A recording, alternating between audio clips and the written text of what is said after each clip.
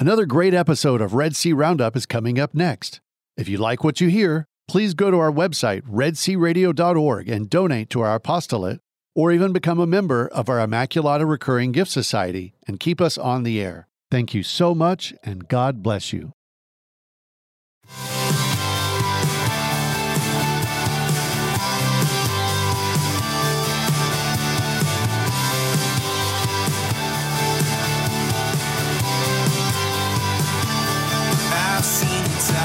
Welcome to Roundup, everybody. On this Wednesday, May 10th, I'm Maria Sotolongo, your host. Today, I'm also the Director of Development and Admission at St. Joseph Catholic School here in Bryan. What a pleasure to be with you today. A little rainy out here on our end of the world. We are going to be talking to author and businessman Bill Yoh in just a little bit. We are thrilled to be able to talk to him about his book titled Unvarnished Faith. And we are going to hear what he has to say about a mission trip that he took to Nicaragua and how that inspired him to write this book. What a very interesting man he is. So we're just thrilled to do that. You are listening to Red Sea Catholic Radio, KEDC 88.5 FM in the Brazos Valley, KYAR 98.3 FM in Central Texas, and KINF 107.9 FM in Palestine. You can call us if you'd like at 85-LOVE-RED-SEA. That is 855 683-7332. Again, thank you for joining us. We have got a full house here. If you could see what I see, you would see a computer with Mr. Bill Yoh standing by to talk to us in about 10 minutes or so. Then to my left, you would see Mr. Bill Maka. Then you would see Bill. I called him Bill. Dennis. It's Bill and then Dennis. And You then could call me Ray. Dennis looks at me and he's like, what? And then I thought I said something wrong. So Dennis Maka. And then we've got Evan. Evan, have you talked on the air yet? Okay, he's talked on the air. Yes, they'll bring me over here. It's the first time. I've been introduced. Okay, but first time I officially meet him in person. And of course, Caleb is over here on my right. So it's a full house. Are we excited, gentlemen? We're very excited, pumped. Very, very happy to have. Evan is our Director of Marketing here for Red Sea Apostolate, and Caleb is our Director of Radio and Media. So there you go. Titles are important, or are they, guys? I mean, that's kind of what we go by in this world. And other duties as assigned. And there you go. That's and the many other part. hats. We will also be talking to Bill about that, many hats that he wears. Did you see in his webpage that he is also the manager of a mini golf course? Did you see that? I did So not. I want to find out about that. Sure, we'll talk about his book, but then the many other thrilling aspects of his life. But before we get to Mr. Bill Yoh, we also want to talk about some events that are taking place here in our community. We've got parish festivals. We've got some exciting Red Sea and Ablaze family retreats that we'll be talking about and a lot more, right, Dennis? That is correct. So I want to first invite people to no longer save the date, but to actively register now. We already have our first registrants that have come across the vine for our annual family retreat that's in partnership with Ablaze Ministries. This one's going to be in Central Texas at just outside of St. Louis Parish, located at Riker Catholic High School and St. Louis Parish. That will be on July 29th, which is a Saturday. Go to our webpage now at redsearadio.org. That's radio.org/family retreat. And you can read all about it. It's going to be an incredible time with a lot of families. They're hoping to have about 130 families there this year. It's going to be a full house. And we've already, when you're getting registrations already, 3 months in advance, that's saying something because families don't typically commit that far in advance. So it's going to be a full house. So if you want to go now to redsearadio.org/family retreat, sign up your entire family for only $50 per family. No way. That's great. That includes multiple meals, multiple talks, multiple breakout sessions, opportunities to work with your family group and with other family groups. And then there is a nice dining time for the parents at the end of the day as well. But all of that's included. So you can't, this is basically we're taking a loss by putting on this family retreat, but it's not a loss. It's a financial commitment that we have for Red Sea to families to keep it at $50. If you're a single person, you're also welcome to come. $25 for an individual registration as well. Amazing. And it all balances out, right? So it does. The cost versus the reward. This is part of our ministry. It's certainly amazing. Wonderful. All right. So Dennis, we also have, and Caleb, we're going to talk about the parish festivals. I know at St. Joseph, things are getting all pumped up and ready for just a fabulous festival this weekend. And we also have St. Anthony's Festival that is taking place this weekend. So I know a lot of our community That's right. Is going to be excited to attend both of those or either of those festivals. Yep. I'm a parishioner at St. Anthony's. The rest of you guys are parishioners at St. Joseph's, I believe. And so I'm very excited. I hope the weather holds up well for that. It held up very nicely for St. Mary's Festival in Waco recently. And so we're hoping for that. It should be better than a blessing. Yes, than it is today. Yeah. So we will continue to pray for good weather, good attendance for both St. Anthony and St. Joseph festivals. There's going to be great food and music and fellowship and games for the kids. So that is always a really a highlight of our year in our parishes. So hopefully you all are listening and you will plan on attending, and you can go to the respective websites for St. Anthony Catholic Church and St. Joseph Catholic Church here in Bryan to find out more information. We also wanted to talk to you about podcasts. Caleb, you've got info about that. Sure. We've got some great podcasts. A lot of our listeners don't know, but if you go to our website at redsearadio.org/podcast, we've got Shoulder to Shoulder with Pam Marvin and Megan Silas. We've got The Joy of Medicine with Trey Cashin and his father, Dr. Richard Cashin, who's a cardiologist for 55 years. We've got Mystery of Parenthood. We've got Restorative Justice. We've got Verso L'Alto. We've got some great stuff on there. We've got this show. Yes. We've got Roundup. We post Roundup on there. So get over to our website. Make sure you're listening. If you miss part of Roundup, if you miss part of Mystery of Parenthood, you can find those episodes online at redsearadio.org/podcast. Make sure you like it, leave us a rating, follow us, subscribe on Apple, iTunes, Spotify, wherever you get your podcast. But we've got some great stuff. A new episode of Joy of Medicine comes out tomorrow. A new episode of Shoulder to Shoulder comes out Friday. And, obviously I was here listening to them record, and they're great episodes. So make sure you look for that. Outstanding. Very nice. Do you want me to cover this? Yes, please. We are so excited. We are talking about Riker Catholic High School, St. Joseph Catholic High Schools are both in our listening area.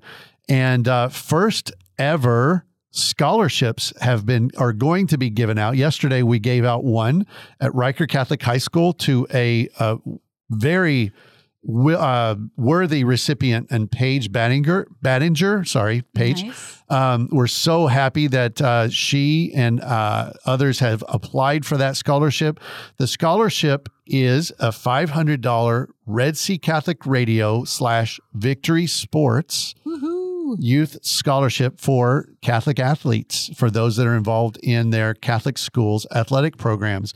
We're doing this as a way to give back because, as you know, we broadcast football games at both Riker Catholic High School and St. Joseph Catholic High School each year.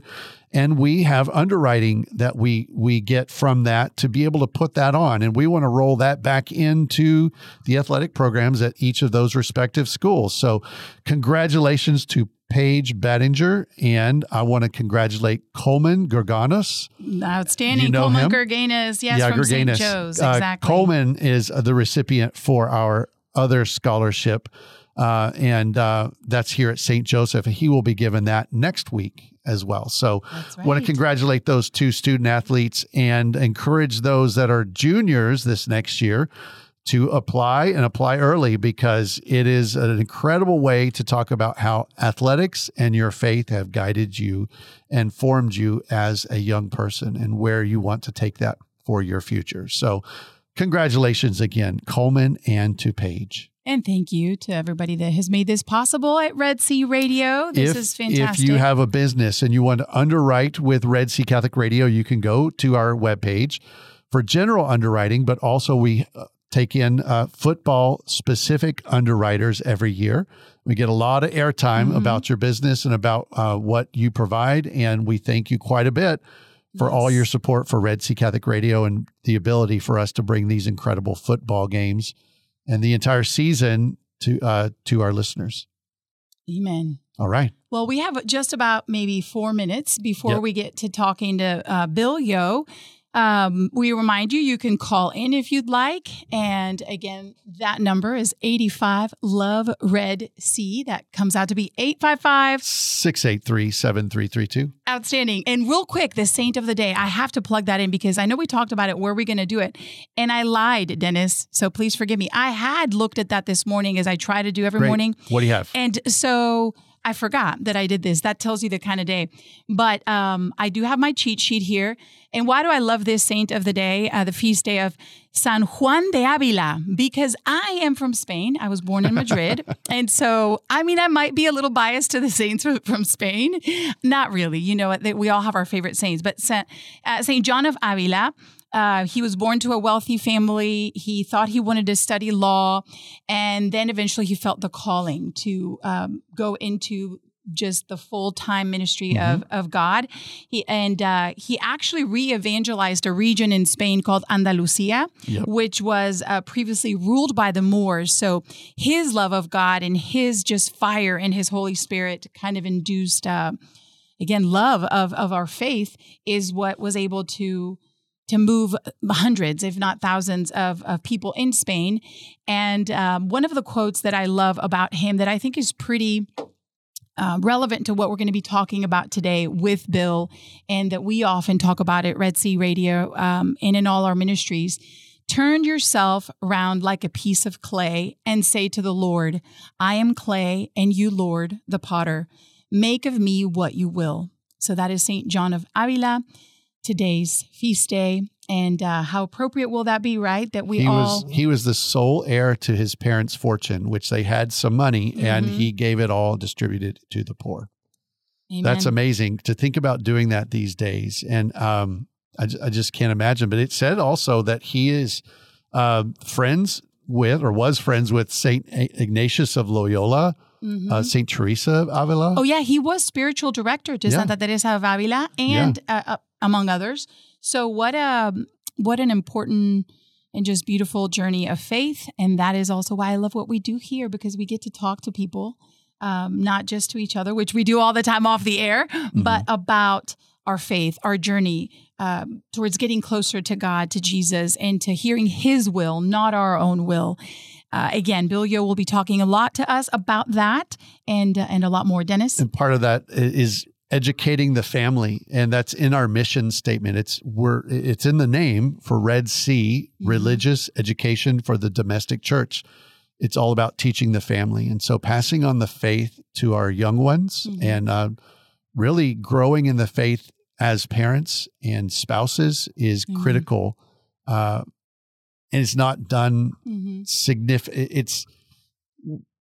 We're in need of catechists. And catechesis, and we're in need of spreading the faith. And any time that Red Sea can be a resource to families, we want to do that. So that's why it's great to read about saints of the day and to understand where others went before us, and to take courage that we can do the same.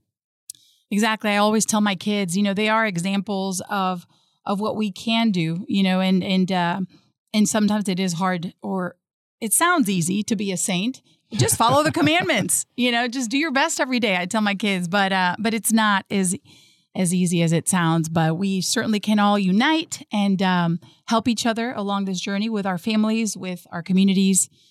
So again, we are just beyond blessed to, in just about a minute, talk to Bill Yo. So hopefully you are going to grab a cup of coffee, run and do something that you need to do, and come right back right here on Red Sea Radio so we can continue our show. Stay tuned through our website, redsearadio.org. Go to download our apps from your App Store or your Google Play Store.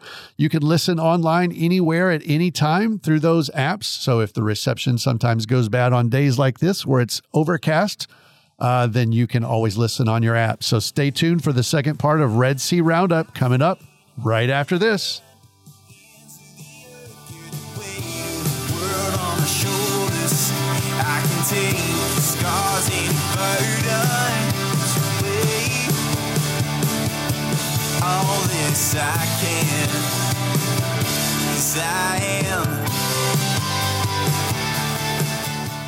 Thanks for listening to Part 1 of Red Sea Roundup. Part 2 is just around the corner. You can find additional Catholic podcasts and resources at redsearadio.org, as well as a page to leave your prayer requests. If you feel called, please consider donating to our apostolate so we can continue creating entertaining and educational Catholic content for all to enjoy. Thank you and God bless. Now back to Red Sea Roundup.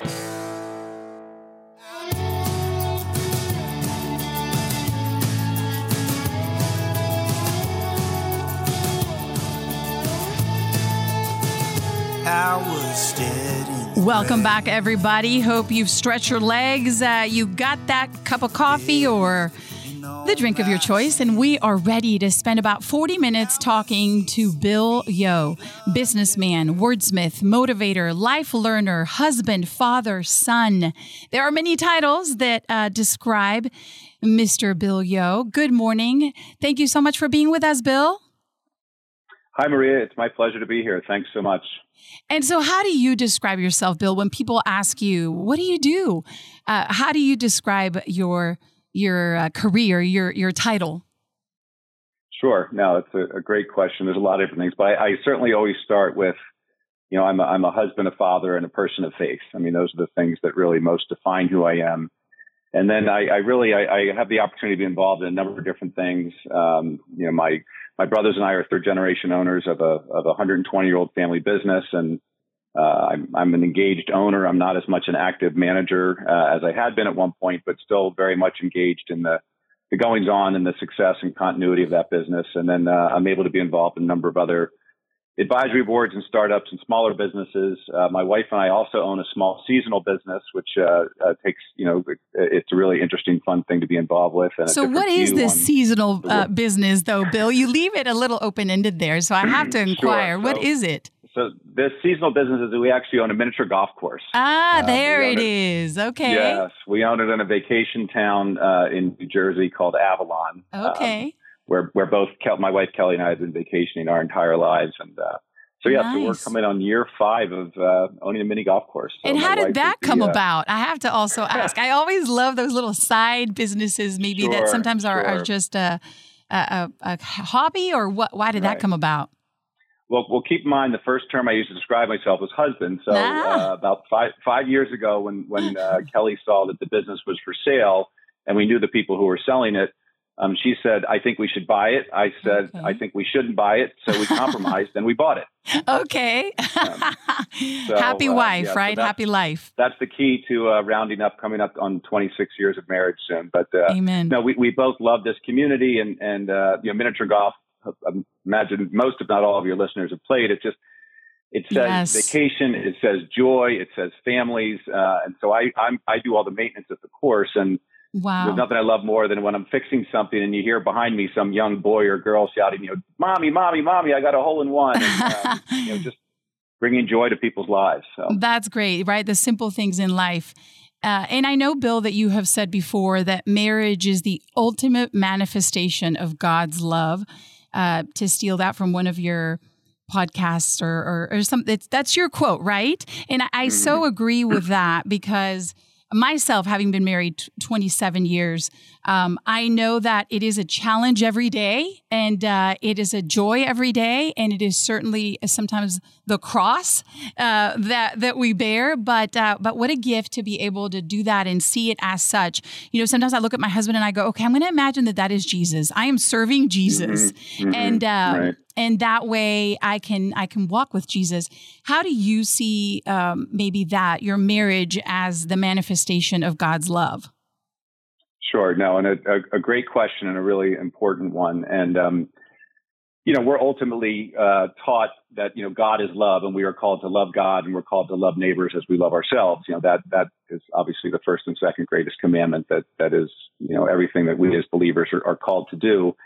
And I really have just, the more I've committed to my faith and the more I have really made, you know, the faith sort of the central trunk of everything I do, the more I've recognized that it's the love in my marriage that embodies that more than any. And you know, the love for my children certainly is as deep as it can be. But sure. As I put in the dedication for my book, you know, to Kelly, I call it the simplicity and the profundity of God's love. So there's just a very simple, visceral sense of love and connection and attraction that's there. But then the profundity side is just the infinitely facetedness of the relationship. And nice. As an embodiment of the infinitely facetedness of God. And so it's just something that the more I've been connected to my faith, the more I recognize the privilege and gift that the love of marriage is.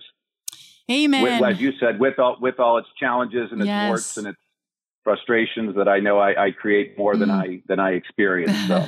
Yeah, it is. It is an interesting dance of spending and saying yes every morning, every day, even amongst the challenges that marriage can bring us. But it's also such a college, a university of love.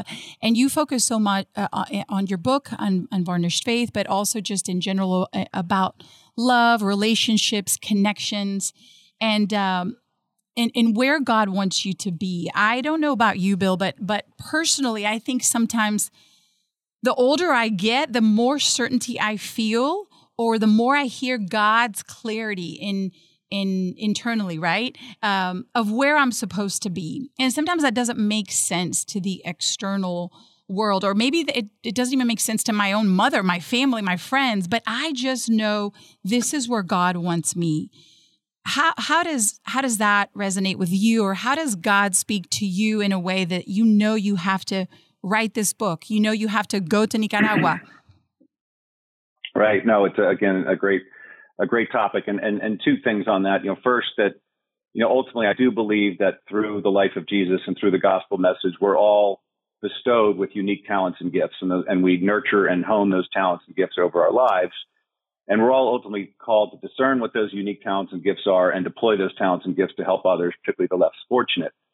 And so as I've been in this sort of lifelong period of discernment, and it's really kind of taken a lot more focus in the last several years, I have this toggle, what I call a toggle between revelation and discernment. Revelation and discernment. God reveals, I discern. God reveals, I discern. And I admittedly, I miss, I'm sure, the vast majority of the revelation that's before me. But when I'm able to pick up on it, whether it's some tiny little God wink or whether it's some big, giant, obvious, big spotlight, Bill, walk this way. Yeah. The more I can do those things, the more it comes up. And so the term I've been using for it a lot lately is the term of surrender.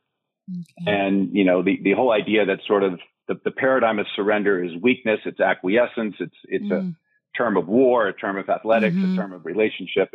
But, you know, the reality is what's really showing up for me a lot, particularly lately, is actually the term of surrendering your life to the way and to God is an incredibly enriching and fulfilling way. And so even as I make decisions about, you know, what different activities to get involved with, what businesses or ventures to gauge, what interviews to participate in, what books to write, as you said, if I'm discerning that it's the will of God to do these things, like 100% of the time, it comes out to say, wow, this has been a really worthwhile endeavor. It's something I've grown from. That's so well put. I love, and I had to take notes of all of this. Bill, you have this toggle kind of, that visual is just extremely helpful between God revealing and us discerning. And Does it? Do you think it gets a little bit more clear the older you get? Or did you always have this in place when you were younger? Yeah, no, I definitely think it gets more clear. Well, first of all, for me, it's gotten more clear the older I've gotten. I was raised in a Christian family. We were raised actually Episcopalian, so I was a lifelong Protestant until just a few years ago. But I would say religion and God was a part of my life. It wasn't sort of the central part of my life. It was kind of that 1 hour a week attending church, and like a lot of mainstream Protestant traditions, we took most of the summers off, but it wasn't anything that was particularly regularly happening. And then really everything changed pretty dramatically in my life 8 years ago when my mom passed away after a long illness, and it was incredibly sad when she passed, as it would be for anyone dying, but it was also incredibly beautiful because there was this beautiful sunset, this early summer sunset streaming through the large window next to her bed. We were all gathered around her, holding her hands, holding her arms, and we knew at the moment that her pain and suffering ended. And what happened for me very personally in that moment was I knew at the moment that she went to God, and God pushed on my chest, literally physically pushed on my chest in that moment. And I was so overcome with emotion.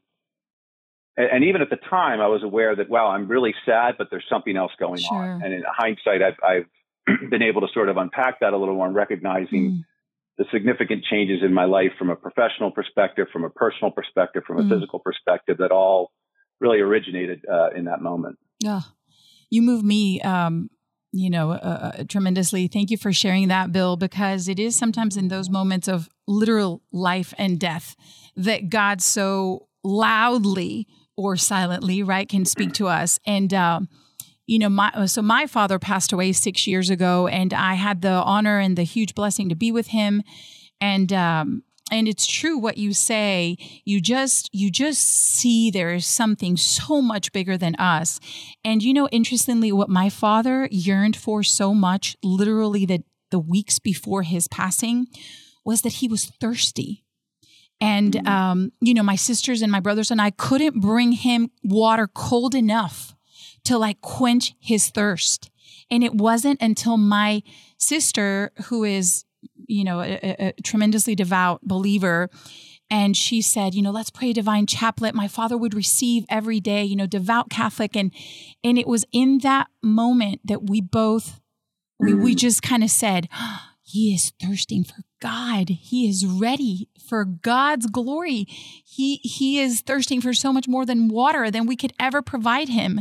And so what a beautiful moment. And that you shared that, I just so much relate. And I'm sure people listening to us this morning can also relate to these profound moments of silence, sometimes in birth or in death or in those moments of the in between, right? So, right. Thank you for sharing that. What a beautiful story. I know you also make an interesting point about being both an uppercase C and a lowercase c Catholic.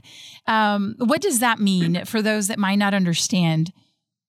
Sure. Yeah. And this is kind of my personal interpretation of what unvarnished faith is. So as I said, I was a lifelong Episcopalian. Kelly, who I married, was a lifelong Roman Catholic. Her full Catholic schooling. Her uncle was a priest who married us, baptized our children. He's since sadly passed away, our Uncle Frank. But I felt the call to convert to Catholicism 4 or 5 years ago, and it's just been an amazing journey since then. Amen. But what I've really recognized is, I'm very committed to my Roman Catholic faith. That'd be the uppercase C Catholic, and to the ideals of the Catholic Church, to the institution of the Catholic Church, shortcomings and challenges at all. And I'm sure we'll get into some of that. But I feel equally called towards an ecumenical and even an interfaith lens of what belief and what faith are.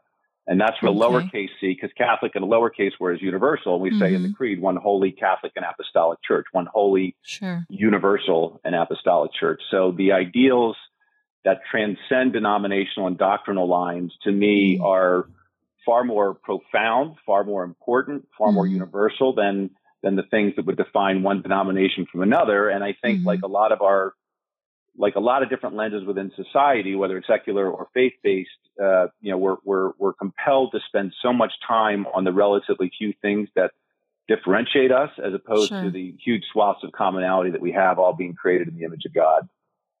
Yeah, I mean, I always begin relationships mentally, and then if I have the chance to say it, of course, I'll say it. But you know that we have so much more in common than we have that is unlike each other as human beings, as nations, as religions, as whatever it might be. But we're going to talk a little bit about division in a little bit, not quite yet. But I do also love your take on that and how.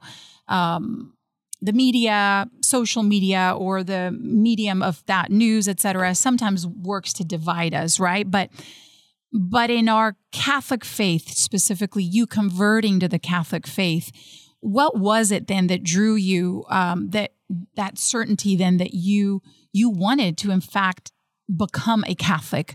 What was that like for you? Sure. No, and it was a really pivotal moment in my life, and this was all in the aftermath of my mom passing away, and I started to do mission work, and starting to engage in small groups and fellowship and Bible study and different things, and just taking my faith more seriously. And it's really neat because if I look back on it, there were about a half dozen different events over maybe 6 months that happened that God put in my way, and it started. The first one was worshiping down in Avalon at our vacation community at the Catholic Church down there with Kelly. Okay. And I noticed there was an older couple who lived on my parents' street who were Eucharistic ministers for the Mass. And I just had this thought of look at that. These folks are in their 80s, and here they are worshiping and serving together.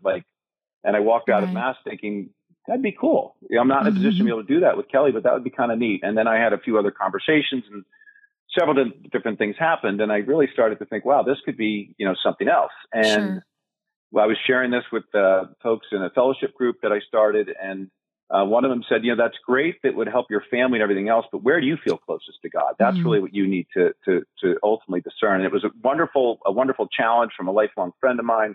Actually, he's now my stepbrother in a kind of a cool sequence of events. Okay. But so I went to Catholic Mass by myself for the first time.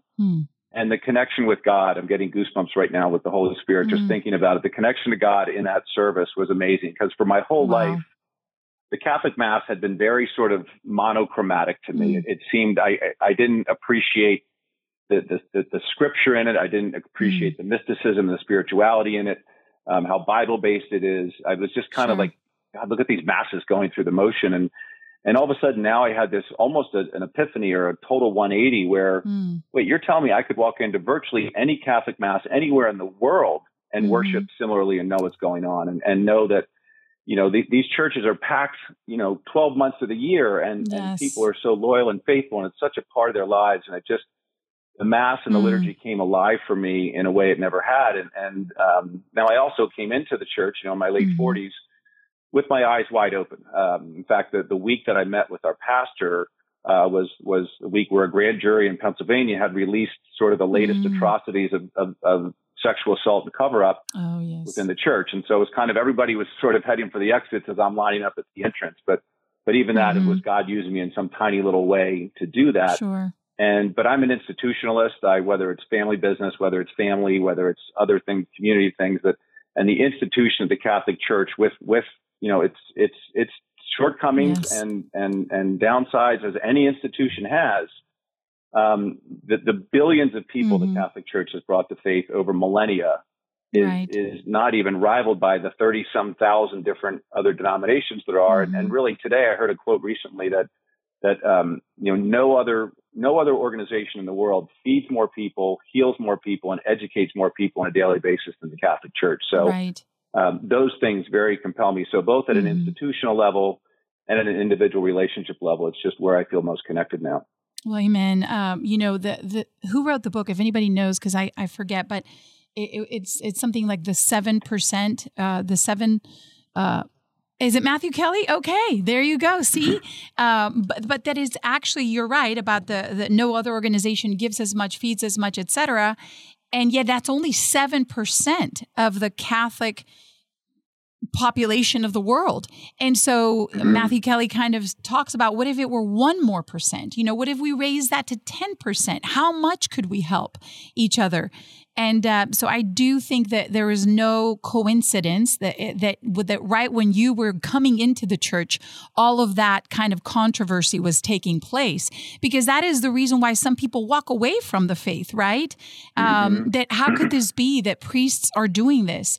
And when that question comes up to me in my own world, or a friend that is not a believer asks, I say, yeah, it is appalling. It is horrific, but we're human beings.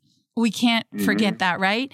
Right. So that's wonderful to see how God has used you and continues to use you, Bill. Thank you so much for sharing. So Maria, that journey. On Yes. that note, since you raised it, one of the most seminal things I heard from somebody during this conversion process was a woman shared with me actually it was a class cocktail party for our daughter when she was in high school, said, if you can, talking about what we just said about human beings, her message to me was, if you can separate the purity and the sanctity of the faith from the ways that human beings over centuries have screwed up that faith for human gain. And again, that's been since the time of Jesus, when he was trying to right the Pharisees and Sadducees wrong about how they'd misinterpreted ancient scripture for human gain. Right. So this woman saying this to me, really to be able to separate what the faith is and how fallible humans with free will and the influence of the evil one continue to muddle that faith for these short-term temporal, earthly gains, really kind of helped the intellectual side of my process about coming to the Catholic faith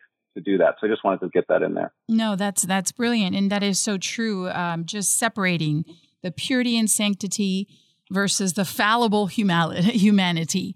And that exists everywhere you go.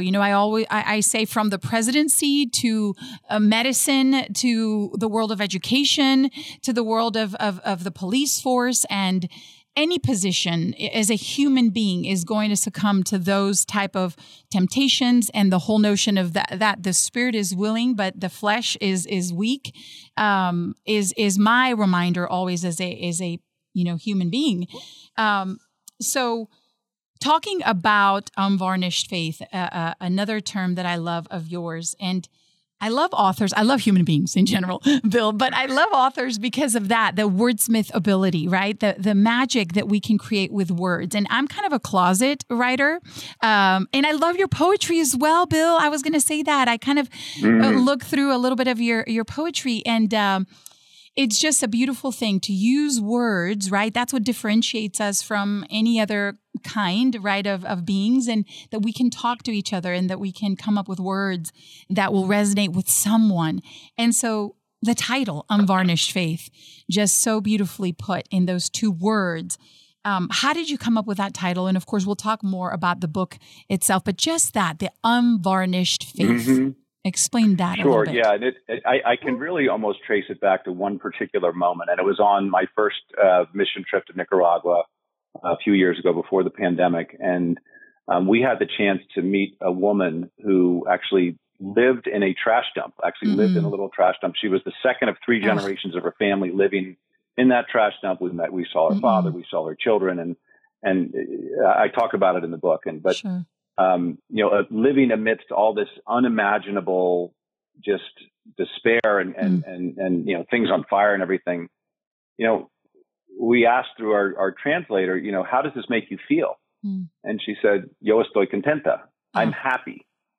Wow. And we were literally floored. And so after sort of, metaphorically picking ourselves back up, well, can you unpack that for us a little, explain that? And she said, well, I woke up this morning. I didn't know how I was going to feed my children. I prayed to God, and God sent you with food. No. So I'm happy. Oh. And I thought that there is just this, it took me a while to come up with the unvarnished, but there was this thing there. It was like this transaction of faith and belief and a line of sight that was there. That was just, it was as plain as the sun is bright. And that really stuck with me. And it really, as I sort of came back into my developed world existence and my life of great privilege and resources and material trappings, which are called trappings for a reason, I realized all these things that we put on top of our faith and our belief and the things that really matter, our core values and love and relationships. is all this varnish that builds up. And so how do we sort of strip that shellac away and get back to the core essence of love and relationships and how we're taught to be, point it towards the good and point it towards dignity and point it towards human flourishing. And that is as short as I can sort of respond to what Unvarnished Faith is for me. So, it's a beautiful title. And of course, the book itself, it is, the subtitle of it is Learning to Love with a Servant's Heart. Being a servant, right? As we were saying, not just in our everyday life, but in marriage, serving each other. And just as a little aside, but that I also love how you, the words that you said about, that sometimes failure is looked upon as a negative thing, but it can be such a positive thing. And that surrender can be looked upon as something negative, but it can be such a positive thing. And so serving each other as husband and wife, or me as a woman serving my husband, sometimes I've actually gotten my very feminist friends to tell me, oh, you don't need to serve your husband. What are you talking about? I'm like, no, yes, I do, because he serves me and we serve God. And so that servant's heart, learning to love with a servant's heart. Tell us a little bit more about that. Sure. No, and it's very appropriate that you use the marriage analogy and introduce it. So Servants with a Heart is the name of a food ministry that my brother Jeff and his wife Suzanne started several years ago in the Carolinas where they live. And it's a Christian food ministry where they gather large groups of people at different faith communities, different schools, community organizations, and they pack tens of thousands of meals, in a given session that then get sent both domestically and internationally to places all over the world. In fact, it's exciting. They're able to be supporting some of the food insecurity in the Ukraine right now. But they're rounding out soon on having packed 25 million meals for underserved communities. And it's an amazing, amazing endeavor. And it's called Servants with a Heart. And, you spend any time with them and you understand that they really do try and run their lives with a servant's heart. And this is your brother, Bill? Or who this is my brother, Jeff, and his wife, Suzanne. Yes. Amazing. So, in fact, we're doing a large event down in the Carolinas next weekend with them, food packing and talking about the book, which we're really excited for. But so they run these. A lot of their food goes to Nicaragua through a relationship they had with the ministry on the ground down there. And so what really just came out, the more I thought about Unvarnished Faith, what does this mean? Well, it's about love and relationships, and ultimately it's about servant leadership. As somebody who's been in a lot of leadership roles in my life, the ultimate example of servant leadership is Jesus Christ. His entire being and his entire existence was to serve others. And it was such a inversion of what the typical power structure was, and in a lot of ways still is in a lot of different, corporate environments and other environments today. And the idea of learning, I'm a perpetual student. I abide by the adage that the truly educated never graduate. Sure. And so how can, this is something you can learn. This is something that maybe it's innate, but there are ways to learn to recognize it, to test it out, to drill those pilot holes that can turn into very rich wells and go about it. So I really wanted to honor that organization and that ethos with the subtitle, Learning to Love with a Servant's Heart. That's great. Beautiful. And God bless your brother and his wife. Again, finding that purpose together, all in the name of God. You being a businessman, I know I used to work, Bill, just to reveal a little bit about what I used to do before coming to Bryan, Texas, was I worked in Houston in the world of news. I mean, I did that for about 20 years as a meteorologist. My background is in meteorology and reporting. So, I loved it. I absolutely loved it. I did it for, again, a long time. But one of the things that I found a little bit difficult was that they asked me to kind of water down my faith, they couldn't say legally, hide it or not, don't talk about it. But literally they would be like, oh, you might want to consider wearing that cross. I mean, I've said this before. And so that was kind of tough, for me, personally, as a Catholic, cradle Catholic, for all that time that I worked in the news, I still would sneak God in there. I would sneak him in as much as I could. But it was tough. So do you find that struggle to be real? Is it a real, or is it just a division? And should it be more a dialogue? So we can kind of segue into division and dialogue. But But first, let me know how you deal with that as a leader, as a business owner of what is it, over 45,000 people? How many employees are there under your leadership? Is it tough to balance that? Not be so forceful with your faith, since I can imagine, have a lot of different faiths in your community. Sure. Right. No, and it's a really important question. I'm glad you raised it. And it's interesting because, there is obviously such a pervasive awareness and sensitivity in sort of the secularization and the pluralism of society these days against, faith-based institutions and Christianity in particular. Yet, how many political speeches are ended with, God bless us, or God bless our nation, or, and our currency, Right. God we trust, and those different kinds of things. But, for me, I'm okay with being in different environments where maybe me being faith forward is not as appropriate. And certainly the corporate world and the business world would be one of those areas.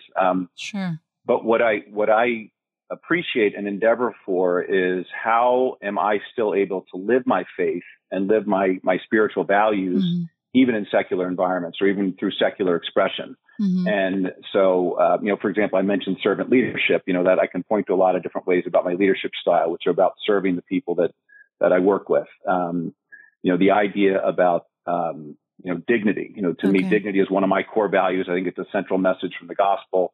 There's dignity in work. There's dignity in helping people find work, helping grow in their careers, which goes beyond them putting food on the table and roofs over heads and clothes on bodies. So, to me, it's both a spiritual and sort of an intellectual exercise to how do I express my faith in secular environments. And quite honestly, the model for that also, I go back to Jesus, that during his earthly ministry, very little of his work and his ministry was actually done in temple and synagogue. Most of it was done out in the community, on the beach, on the boat, in houses, using the vernacular, speaking to people in plain speak. But it was always, and all the parables, but always fueled by these really deep, profound spiritual values. So, it's yet another example of how I try to model my life and do that in that way. So sure, be an example. And by the way, I'll also say, that it speaks to evangelization, and this maybe starts to bleed into the division thing, that we're all called to evangelize. I certainly understand that from the Great Commissioning. The challenge I have with me trying to evangelize with words, and we know the expression, preach the gospel at all times, when necessary, use words. Sure. But my evangelizing by using words is in some ways, I like to use the thing about, well, what I'm really doing is telling somebody how they've been doing their life wrong. And nobody kind of likes to be told how they're doing their life wrong. So I'm in a place now where the way I evangelize my faith is by the witness of my life. So I'm best, I can most effectively evangelize not by what I say, but what I do, how I act, how I treat other people, how I react to things that happen to me, particularly adversity. And I'm so much still a work in progress in those things. And anybody in my life can tell you that very quickly. But to me, that again, is just another facet of that, is evangelizing by the witness of our lives, as opposed to the cuteness of our words, if you will. Yes. So. I mean, you kind of have both, though. You have the amazing talent of your words, and then your witness and example. So, God bless you for that, Bill. I know that, again, talking real quick about our kids, we have about 10 minutes, but I think we can talk about our kids and then division and dialogue. Okay, because that's going to lead into like what society and social media and selfies and all of that, maybe. But how old are your kids, real quick? I think they're older, right? 23, 21, 17. 23. So one out of college, one in college, one in high school. Yeah. Okay. And so did they grow up with phones? I mean, I think that they did, right? I mean, so. Yep. And I suspect probably as we move, each one probably got one a year or two younger than the one before did. But yes. Yeah. I mean, that's happened to me. My husband and I are kind of older parents, by God's grace. And I have an 8-year-old, a 12-year-old, and a 15-year-old. So I am deep in the thick of no screen time, no more. That's it. Like the consequences are always no screen time, and just really teaching them how to maneuver and manipulate this world of social media. So There we go. Ladies and gentlemen, we have arrived to division and dialogue because I do think it's so important. And selfishly, since I'm talking to you, I'm going to also ask you questions that I need help with. And that is one of them, right? It's this is what you have on your website that I absolutely love. It says selfies, filters, touch-ups, makeovers. Society has devolved. I scratched over that into a digital age of augmented perfection and conjured division. So much meat in that, right? Talk to me a little bit about just that. Sure. No, and thank you for bringing that up. So I'll start with the premise as a person of faith that I do believe that we were all created in God's image, and we were all created for good. We were all created to be vehicles of love. We were all created to be in relationship with each other, as I said earlier, sort of pointing towards the common good. And as things like social media, like media extremists and pundits, and even career politicians, and God bless all of our public servants of any variety. I have so much gratitude for what they do. But our form of government in the United States was not intended to be career politicians. It was meant to be citizen governors, where we sort of rotate different things. But when you combine career politicians with media extremists and the digital age, the digital literally means 0 or 1. It's binary. It's yes or no, black or white, right or wrong. And then social media, first of all, it's facelessness. But secondly, the literal algorithms that prey on the extremes of our belief systems and our ethos and our personhood. All these things contribute to taking our eye and our mind and our heart away from the vast commonality that we share as human beings, our fears and our aspirations and our hopes and our concerns and our insecurities and our wants. That they may actually, we all have those things, and we all feel them deeply and viscerally, and we can connect across so many facets of identity when those things come up. But the things that we are constantly bombarded with, and it's been an insidious process, and insidious is something that's harmful and gradual. It's insidiously happened to us, and now we unknowingly contribute into those things. Sure. So one of the things that I've really started, talking, in fact, I've given a couple, facilitator, given a couple of talks recently in different Catholic communities up here in Pennsylvania, has been about, I don't know, I'm not nearly smart enough to know how to cure these ills of division in society. But I remember what the 2016 election cycle was like, and the 2020 election cycle was working. Here we come in 24 again. And I do believe to my core that dialogue is going to point us towards the good. And if we can, as a society, as whether it's a church community, an interfaith community, or society at large, if we can reclaim that lost art of civil discourse and reclaim that ability to disagree with others without becoming disagreeable, I believe to my core that'll improve our situation and our dynamics.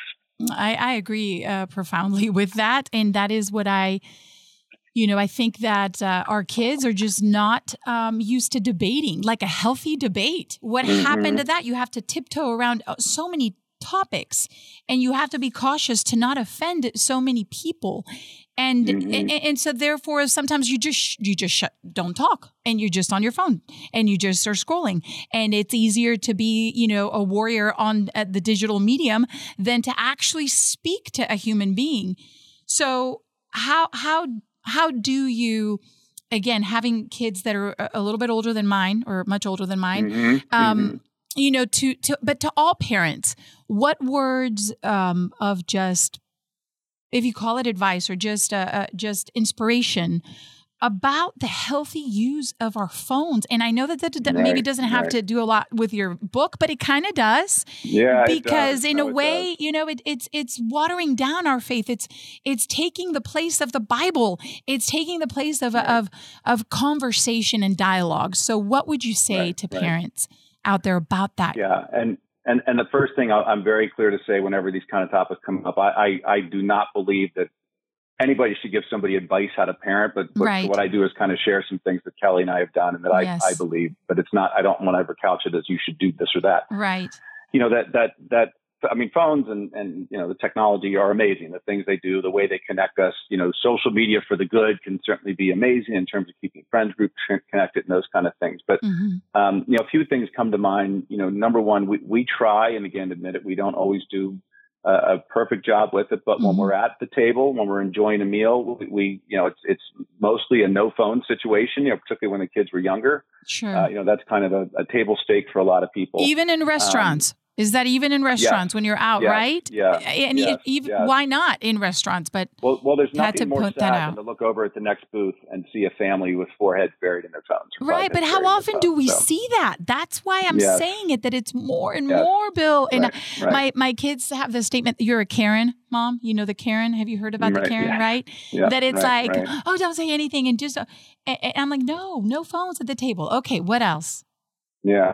So, and then the other thing that we do at our dinner table, which we love, is when we sit down, we do FPOD. Okay. And so favorite part of the day. Okay. So what was your favorite part of the day today? And particularly when people are at school or at work and doing different kind of things, the nights that we have a chance to gather, we all go around and we kind of like, okay, no repeats, kind of thing. If somebody already claimed that.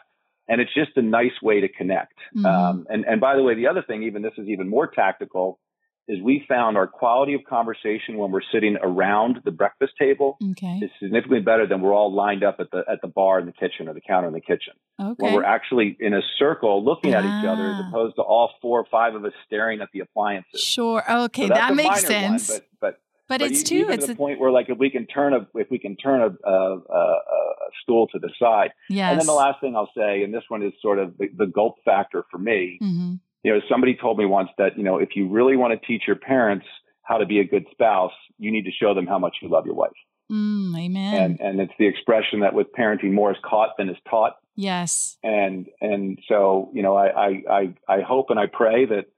Despite the egregious shortcomings I've had in showing my kids how much I love and honor Kelly, that the body of work will supersede that, and they'll understand, what devotion and, as you said, service looks like. So, amen. Listen, and it's not a coincidence. Jesus sat at a table, right? So sitting at a table, not on the sofa, not on the bar like island, right? But at a table. So we here, the people in the audience can't see, but we here at a table, which is blurred out, Bill. But yes, come to the table. And I have to give a plug to our school in the 2 minutes that we have left, because Come to the Table actually, and I didn't plan this, but look, the Holy Spirit, Bill, Come to the Table is our new annual fund at St. Joseph Catholic School.